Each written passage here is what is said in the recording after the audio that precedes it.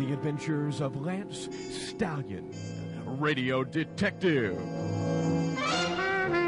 The Girl with the Knife in Her Hair, Chapter 4, Gown Without Pity.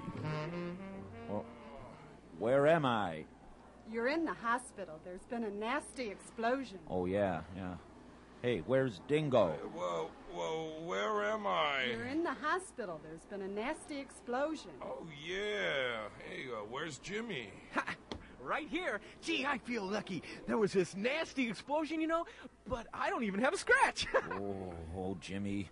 No, if I wasn't bandaged from head to toe, if my arms weren't being held by a pulley and my legs weren't in straps, if I wasn't getting an IV right at this moment. If it weren't time for surgery. Yeah, if it surgery? Jimmy, get her. Okay, boss. Got her. On the contrary, I've got you. Jimmy, you idiot. I'm sorry. Okay, nurse, drop that hypodermic needle and let Jimmy go. Big talk for a man enclosed in a plaster cast.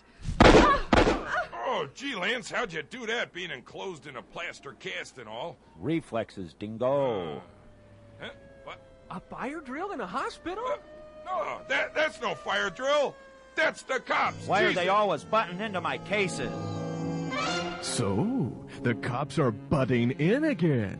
Why? Isn't Lance appreciated? And what kind of surgery is he going to have? What kind do you think he should have? Answers next time on Chapter 5, The Girl with the Knife in Her Hair.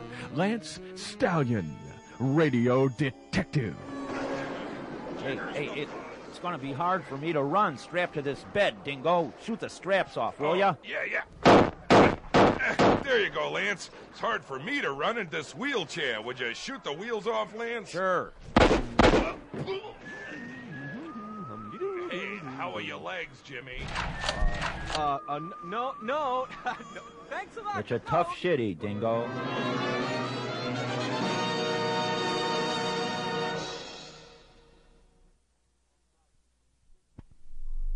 Lance Stallion, this will